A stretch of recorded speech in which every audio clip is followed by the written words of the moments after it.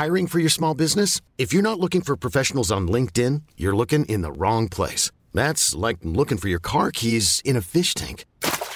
LinkedIn helps you hire professionals you can't find anywhere else, even those who aren't actively searching for a new job but might be open to the perfect role. In a given month, over 70% of LinkedIn users don't even visit other leading job sites. So start looking in the right place. With LinkedIn, you can hire professionals like a professional. Post your free job on linkedin.com/achieve today.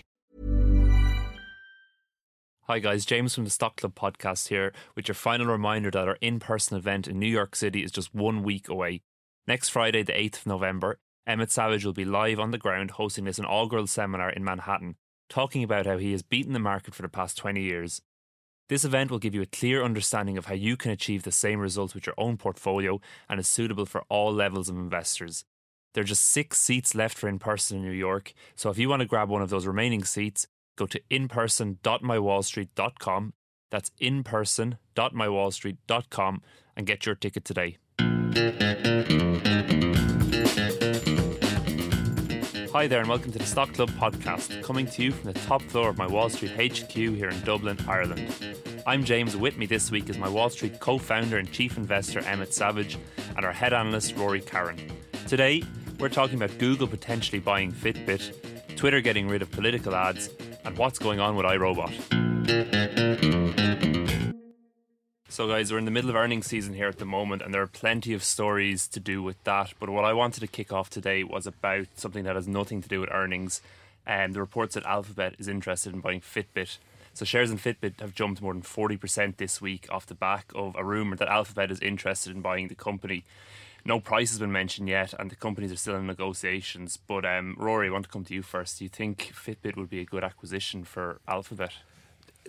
Is that story even confirmed yet? Or it's rumours. Yeah. So there was a bit of confusion this week because there was 2 companies that became big acquisition targets. The first was, as you mentioned, Fitbit being acquired by Google. It was reported in Reuters, who just a few weeks ago had actually broke the story that Fitbit was exploring a sale in the first place. But very important to note, it hasn't been confirmed by either company. So at the moment, it is really just rumours. It's funny, every time we talk about companies or every time we recommend a new stock, one of the first questions I ever get is, do you think this company could be acquired by someone else, or who do you think might acquire this company? Yeah. I think that's something that a lot of kind of maybe starting investors, new investors, kind of it's hard to understand sometimes how a stock moves up and down in the market when you think about things like sentiment, because it's often hid behind financial numbers that to a layman probably doesn't make a lot of sense. Like, why does beating your estimates by 1 cent make the stock go this percent, or why does missing revenue by this much make it go down this much? Okay. Whereas a buyout is so clear cut. It's like someone else is buying the company, and it's seen like it's very concrete, and you kind of get in the sense, all right, well, someone wanted to buy it for more than that, therefore that was what its value was. But never. I think this is a great piece of advice. Never buy a stock in anticipation of it being acquired, because 99.9% of the time that just won't work out. Yeah. Most times you hear any rumours of stocks being acquired or any chatter on Twitter, it's just people talking. Just talk, yeah. And even if talks get to a certain level, maybe there is an offer, maybe they sit down and start talking, trying to hammer out a deal, it still probably won't happen, because this is huge money we're talking about, billions and billions of dollars. Most acquisitions, as we know, destroy shareholder value, so companies are very careful when they do them. The few times that there is a good acquisition is or companies that I think do acquisitions quite well are the ones that do bolt-on acquisitions. So they don't try and combine the companies with their own company. They don't try and find out all these synergies. They basically just buy a company and be like, right, you belong to us now, keep doing your thing. Yeah. PayPal is a really good example of that. They've done some great acquisitions and just left them kind of do their thing over the years. In terms of Fitbit, I think like this has been a rumour that's been going on for an awful long time. This report kind of set the stock jumping. We still don't know whether it's going to happen. But it's been really clear for a while now that Fitbit couldn't remain a standalone company. Yeah, it's been struggling. I was just looking before we went in. Fitbit stock is currently about 90% down from its all-time highs, and it's just had a rough few years. Yeah, they never found a place for themselves in the market. You know, Apple was always going to dominate the high-end And then, dominating the low end is difficult. You've got Chinese competitors like Xiaomi coming in. They can sell for much cheaper. That puts pricing pressure on Fitbit. There was a while where I thought Fitbit would be able to kind of carve out a market for themselves as the kind of good enough option. It wasn't as good as an Apple Watch, but it did the basics that people wanted. Yeah. And they did a big deal with Target, I think in 2015, where Target bought all their employees Fitbits to try and get them to be going to the gym more and trying to get them to be a bit healthier. Those kind of deals just never really materialized. Google makes perfect sense for them. They're trying to get into the hardware space. Watches are going to be part of that. And what else does Google really like? It loves data, and Fitbit has an awful lot of data. Now, for 1.5 billion, I think they're getting an awful lot. They're getting a strong enough brand, possibly years and years of data that's been collated.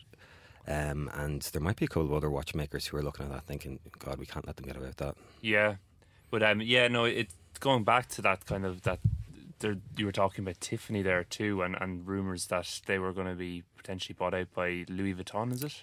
Yeah, so these are more than rumours now because the rumours started last Friday that Louis Vuitton, Moet Hennessy, to give it its full name, were interested in acquiring Tiffany's. Then on Monday, both companies confirmed that an offer had been made. I think it was 14.5 billion. So that's more than the rumour now. There is an offer on the table. It's no secret I'm a big fan of Tiffany's. I think it's got one of the strongest brands in the world, highlighted by their incredible gross margins. Like, that company makes 60% gross margins in an industry where most companies struggle to make 35, 40. Yeah. For Louis Vuitton, it makes really perfect sense because they're trying to expand their jewellery business, which is surprisingly only 9% of their revenue. I really thought for such a massive... Only 9%? Yeah, 9% of their total revenue comes from watches and jewellery, which I think, like, for a luxury powerhouse like Louis Vuitton, I thought would be much higher. And buying Tiffany's would basically double that. So yeah.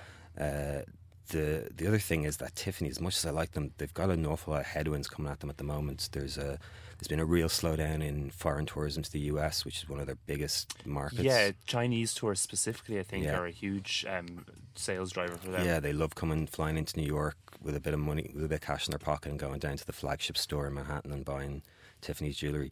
That's slowed down. There's potential consumer slowdown in China, which again, another huge market for them. And Hong Kong is just, again, like, Tiffany's seem to have the worst luck with their store locations. For a couple of years they had those protests outside Trump Tower, which was causing them problems.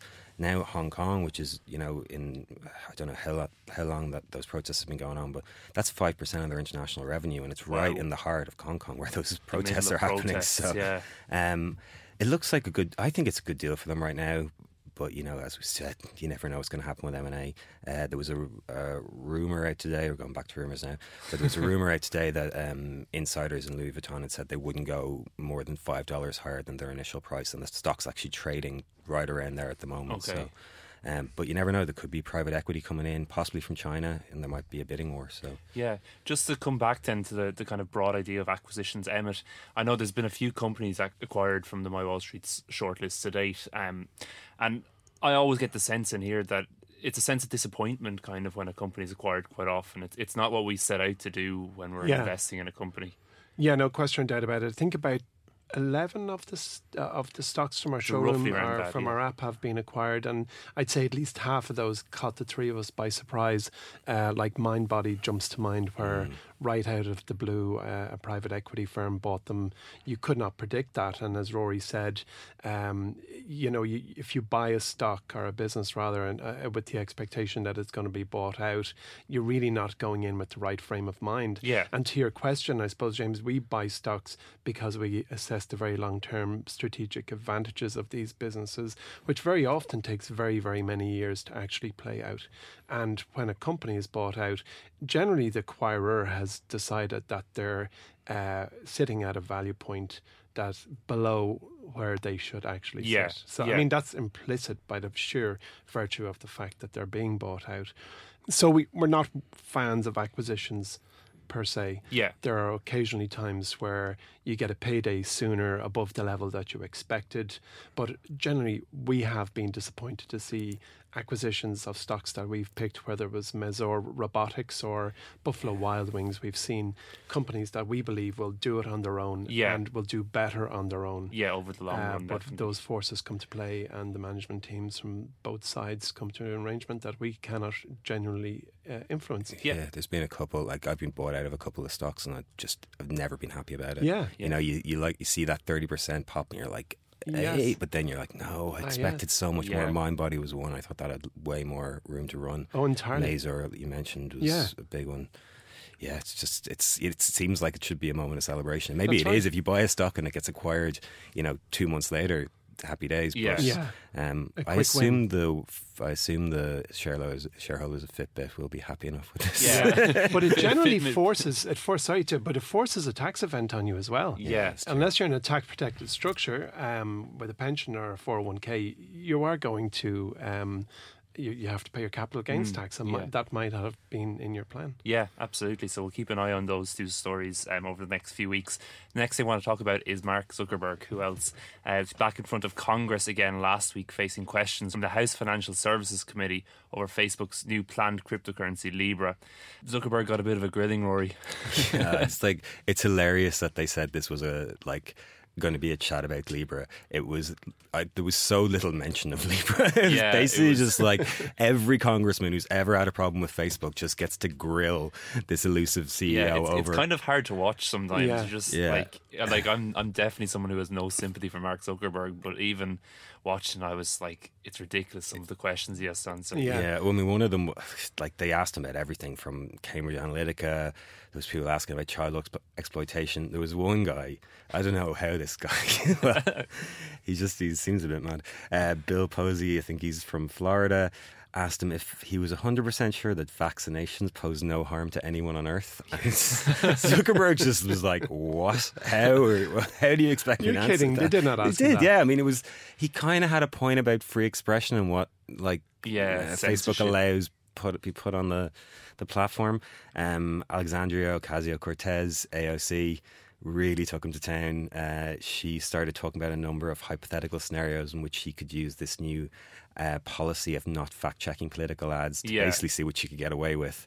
And Zuckerberg's response that he thought it was bad to lie didn't really inspire much confidence. Yeah, well, speaking then of political advertisements, Twitter have come out today, just before we came up to record, and said that they're not taking any political advertisements anymore. Yeah, I know. Jack Dorsey yesterday in a tweet basically set out that no, there's not going to be no more political advertising on Twitter. He did it about an hour before Zuckerberg was scheduled to do his quarterly conference call, which I'm sure is entirely a coincidence. He took some stabs at Zuckerberg. Didn't mention him by name in the Twitter thread. But Zuckerberg has come out with all these kind of freedom of expression arguments in defense of Facebook's policy, and one of Jack's tweets was, it's not credible for us to say we're working hard to stop people from gaming our system to spread misleading info, but if someone wants to pay us to target and force people to see their political ad, well, they can say whatever they want. And he put a little winky face in there. So I mean, that was obviously a dig at Zuck, but I think this is just a brilliant move by Twitter. The company will say it's about principles, and there might be some small truth to that.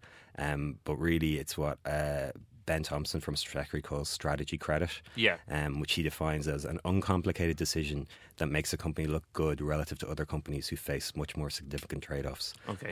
The example he gave when he coined that term was Apple, when they came out with their pledge on consumer privacy. For Apple, that really removed them from the entire privacy argument. And put the focus squarely back on Google and Facebook.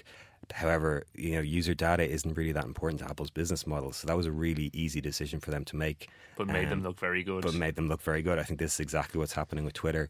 They brought in $3 million in advertising revenue from the 2018 midterm election, which is just nothing. It's very low. These guys make $3 billion a year in sales. Yeah. So to them, this is nothing. Whereas Facebook, we know, has taken in $857 million on political advertising since May 2008, and Google's brought in $122 million in the same time.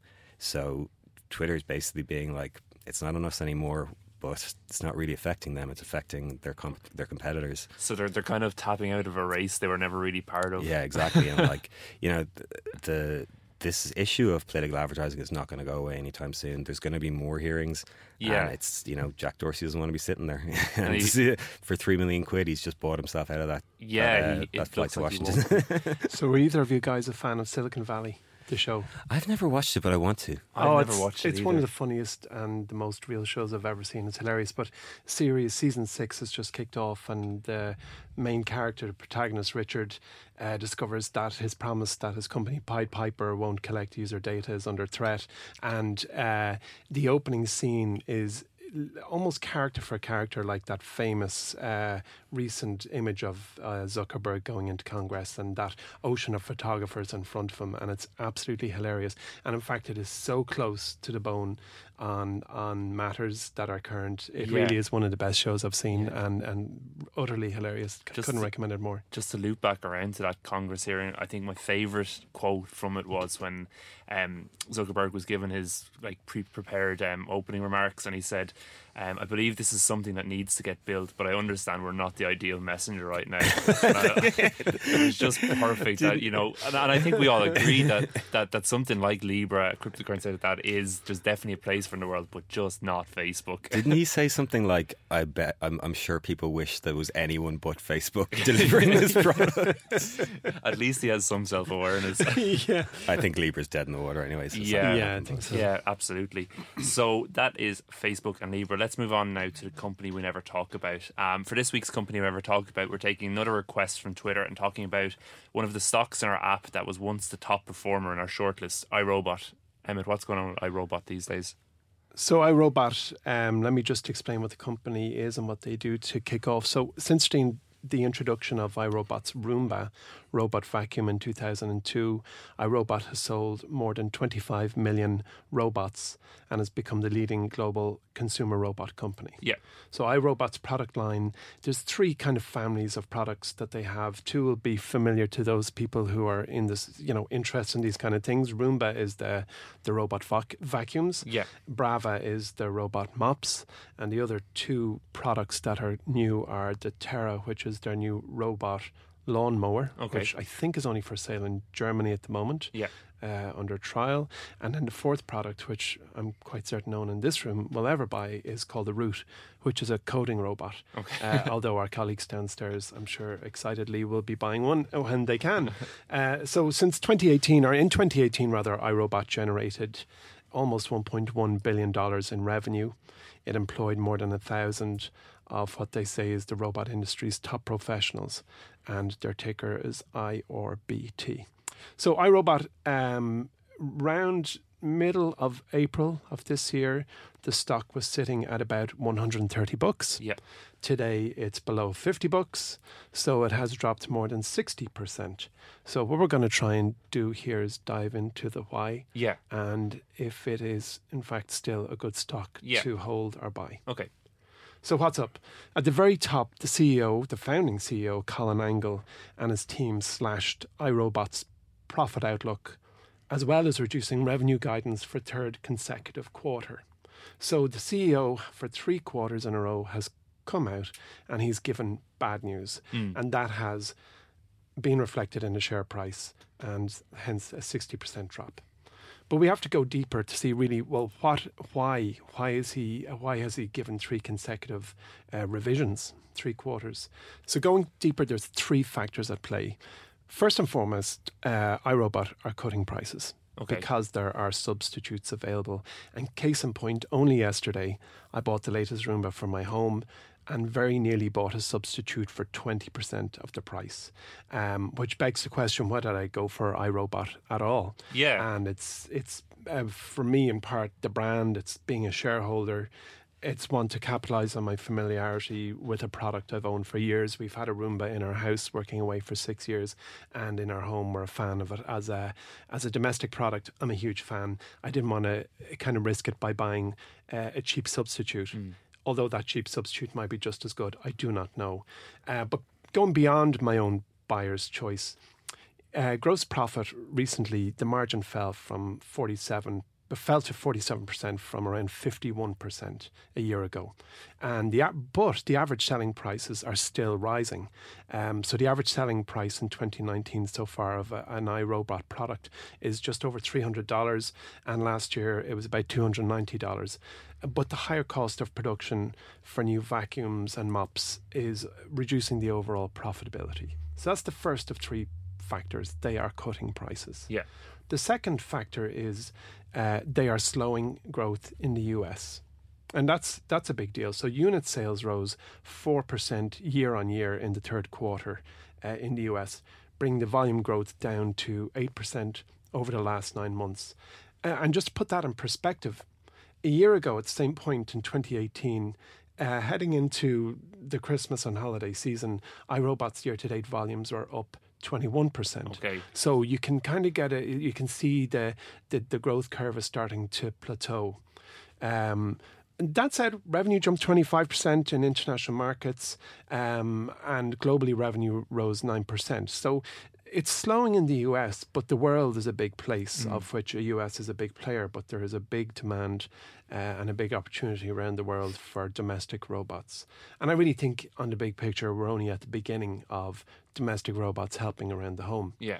And then the third point that has really started to crush iRobot, and it's the unavoidable, and the big one is that any business doing producing or selling into or from China has tariffs. Yeah. So in other words, trade wars. Trade war. And almost all of iRobot's problems at the moment can be in some way tied to China. Yeah. So when I listened into the Q3 conference call, Angle, the CEO, said, and I quote, "Although our third quarter results were strong, sell-through following our late July price increases was suboptimal. Given this outcome and our belief that the RVC, which is the robot vacuum cleaner category, was at a growth inflection point prior to tariffs." So in other words, things were good before the tariffs kicked in from China. And he said, "We elected to roll back our pricing to pre-tariff levels on most of our products. We believe this action, in combination with robust investment in R&D and our go-to-market activities, will help us defend our category leadership." So it's quite a mouthful there. You really have to think hard, actually, what is he saying? But Steve Singleton at The Motley Fool wrote a great piece, which I read last night, and he noted that Colin Angle also predicted in early 2018, I quote, "This is a moment in time where over the next 3 years, the true winners in a consumer robot industry are going to be determined for the next decade." And then our friend at The Motley Fool went on to observe that we are now 1.5 years into iRobot's self-imposed 3-year window and time frame for establishing what could be a decade's worth of market leadership. Yeah. And judging by Angle's last words, iRobot's move to pre-tariff pricing, it's clear that the company really wants to prioritise market share above anything else. So kind of the long and short of it is, there's these kind of headwinds that iRobot really has no control over, things like the trade war and rising costs and stuff. That's so it. the focus for the company at the moment is on maintaining that kind of brand awareness and that market share in the space. Yeah, absolutely. Yeah. So let's just take a helicopter view of the numbers. So iRobot, as they say, narrowed its outlook to call for full year 2019 revenue of 1.2 billion compared to the last target they said, which was 1.25 billion. Yeah. So there hasn't been a huge drop in the anticipated revenue by percentage amount, of course. They expect operating income of 75 million to 80 million, which was down from 75 million to 100 million. So they're still in the same ballpark. And they anticipate earnings per share between $2.60 and $2.80. And previously it was going to be between $2.40 and $3.15. Yeah. So the numbers haven't changed wildly. So the question I think that matters is, do I like iRobot today? Because it's a $50 stock. So it's a $1.4 billion business with a known brand. It has a long-term vision, a founding CEO, growing revenue and growing profit, and future relevant products with more cash than debt and down 60% from its highs. Yes, I still like iRobot. I like iRobot more now than I have done for a while. And it seems when you look at iRobot's long-term share price graph, it seems like it's really struggling to get that kind of growth into the story. But every single year, it's a decidedly better business than it was a year ago. Okay. And when you look at all the numbers year on year, they get better and better and better, meaningfully better. Whereas the stock price just kind of rolls upwards. And it has fallen down. And indeed, it was our number one performer for a while. But I think it will rise again. Yeah. I very much do. But I'm not in the business of predicting how things will go in China. And I have to acknowledge that it will have an influence on the business over the foreseeable future. So a few short-term headwinds probably still in store for the stock, but overall you're still quite bullish on iRobot. I am. I just cannot think of another business that has such a big brand. Yeah. That's valued at 1.4 billion. It's kind of currently valued less than Fitbit. Yeah. And it still is very, very future relevant. Okay. I think it's a very nice business. Great. Cool. So that was iRobot, the company we never talk about. Before we move on, I just want to point out there's lots of great new stuff in the My Wall Street app at the minute. And now, as of this week, you can also enjoy it on the web too. We've launched our desktop version of the My Wall Street app, which means you can now enjoy our market-beating stock picks and stock of the month reports on any device. You can check it out right now by going to www.mywallstreet.com and logging in with the same credentials you use on the My Wall Street app. If you're a new user, you can also sign up here to get a 3-day free trial of our service. And one more thing, I just want to remind you again that the upcoming in-person event in New York City is next week. This one-day live event will take place on November 8th, and there are only 6 seats left, so make sure you click the link in the notes for today's show to get your place. Jargon Busters, the first question we have today, it's one we actually get quite commonly here, and it's not specifically about investing, but it's asking about the numerous brokerages that are out there and the kind of race to zero in terms of commission fees. Emmett, what do you think this means for, I suppose, investors and the market in general? I'm having a deja vu here, so apologies if I told the story before where JT, my co-founder, and I sat on Wall Street a few years ago in a room full of suits who scoffed at Robinhood. And the wisdom from that room was that the guys at Robinhood were fools and that their business was a fast track to bankruptcy. Yeah. Whereas JT and I thought differently, as we'd spoken to their founders and knew they were being backed all the way. Yeah. And it was really around that time that we decided there was no way My Wall Street was going into competition with Robinhood.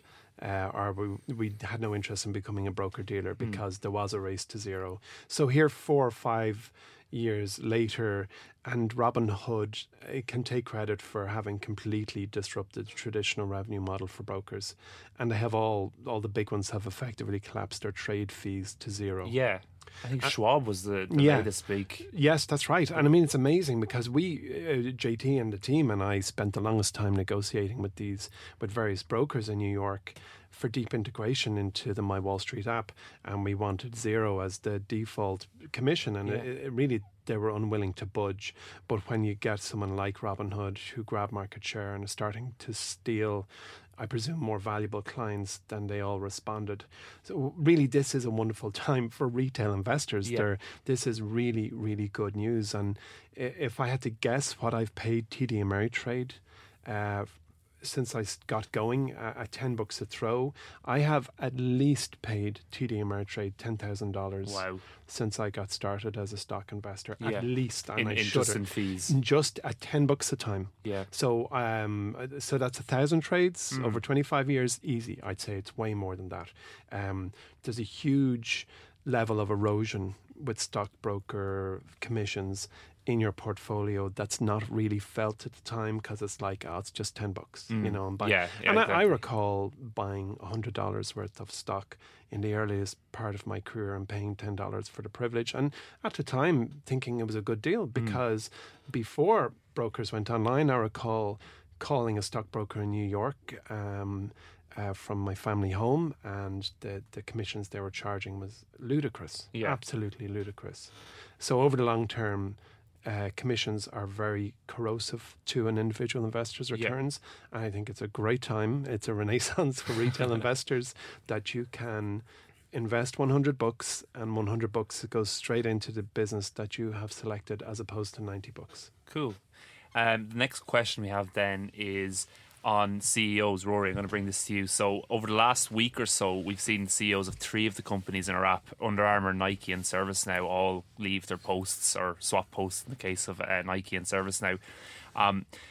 We often talk about the the importance of a good CEO in a business, and how in some cases an entire investment thesis can be made on the case of a good CEO. What does it mean for a business if a CEO is leaving? Well, an investment should never be made just on a CEO. I guess I'd basis, but yeah, I mean, like it wasn't this week, it was 2 weeks ago, wasn't it, or last week, yeah. where in the space of basically 24 hours, 3 CEOs of 3 companies we follow all either stepped down or moved on. The first was Kevin Plank, who after 23 years at Under Armour, built into a $20 billion business, and then sadly watched it turn into a $10 billion business. He's stepping aside. He's going to retain the role as executive chairman and I think kind of brand ambassador. Yeah.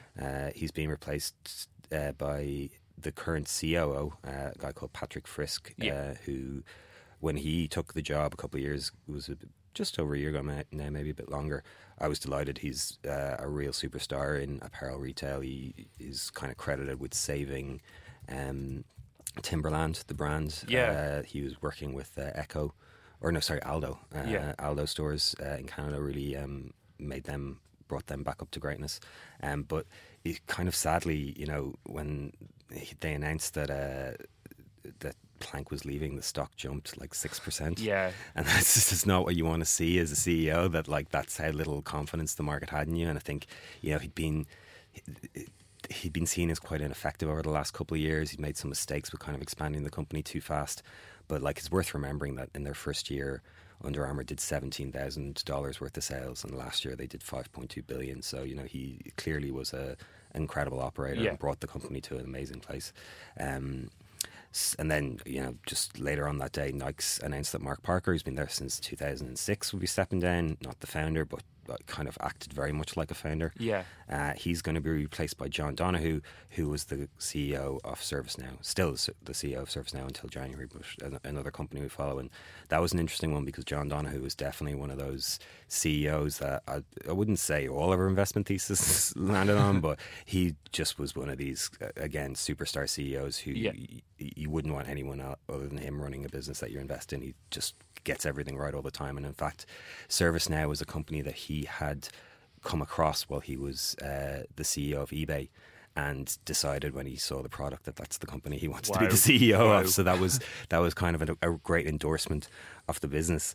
But yeah, I mean, do CEOs matter? Of course they do. It was about 5 years ago when we were first putting stocks in this app that we looked at kind of people like Kevin Plank and people like Steve Ells from Chipotle and thought, these are the guys who are the superstar CEOs of their time. Yeah. And both of them are now gone. The replacement for Steve Ells, Brian Niccol, has done an amazing job at Chipotle. Yeah, Just Chipotle incredible had job. An incredible turnaround.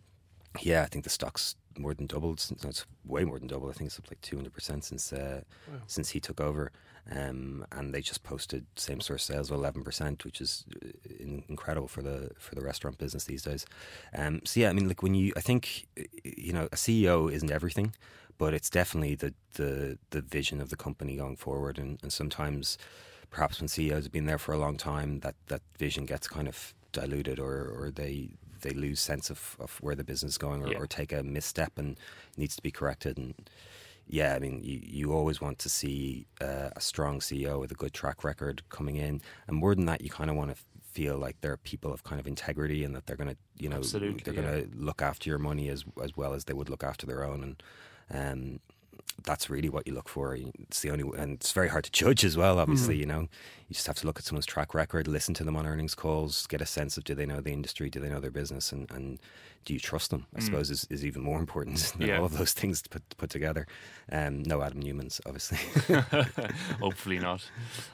Cool. So that was Jargon Buster's question about CEOs. Let's move on now to elevator pitch. So, seeing as we were talking about potential acquisitions already earlier in the podcast, the elevator pitch for this week is: what company in our shortlist of stocks do you think could be acquired next, and by whom?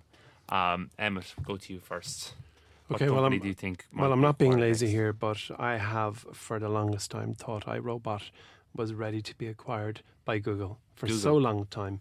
And the reason is that if you look at what Google has bought in the past, whether it's Nest or rumoured now Fitbit, where these businesses I suppose argument is that they have data, huge data. Well, iRobot now have a map of the inside of everybody's home, and to me that's a perfect fit in the Google family.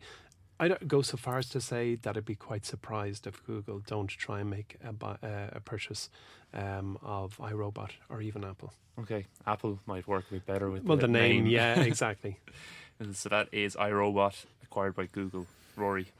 Yeah, so with the disclaimer that I made earlier, that predicting M&A is incredibly difficult. I looked at a couple of companies. I think, Amazon's obviously always one that you kind of think of as acquirer of businesses, and there's loads of businesses I think Amazon would love to own. The one I settled on though was Roku. Okay. And the reason I was kind of thinking like, what is Amazon really, really good at? And what they're really good at is wedging themselves in between the demand and the supply of any kind of consumer deal. And I think they've probably had a good go at making their own content and creating their own video streaming service, but it hasn't really made a dent in on Netflix. Owning Roku would put them right in the middle of Netflix and the consumer. Yeah. It would put them in the middle of Apple TV and the consumer, put them in the middle of Disney Plus and the consumer, and it would help massively with their advertising business going forward, which I think is a big thing they're going to focus on. Give them a big boost in their video. Okay. I think I'd have to pick the iRobot Google one, purely because I don't want Roku to be acquired. I really don't. But that's only my personal opinion. So that's about it from this week's Stock Club. Don't forget about all the great new stuff in the My Wall Street app at the moment, and that you can also access My Wall Street on the web from now on. If there's anything you want us to talk about or discuss in the next podcast, please make sure to get in touch with us on Twitter. That's at My Wall Street HQ, or email us at pod@mywallstreet.com. That's pod@mywallstreet.com. Don't forget to subscribe to Stock Club, and if you're enjoying us, please leave a review for us on whatever podcasting platform you listen to us on. From all of us here, we'll talk to you in 2 weeks. Happy investing.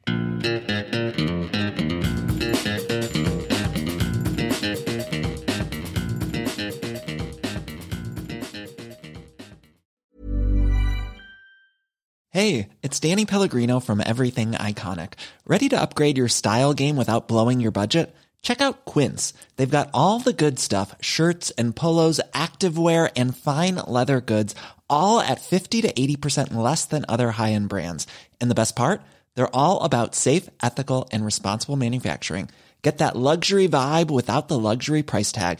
Hit up quince.com/upgrade for free shipping and 365-day returns on your next order. That's quince.com/upgrade.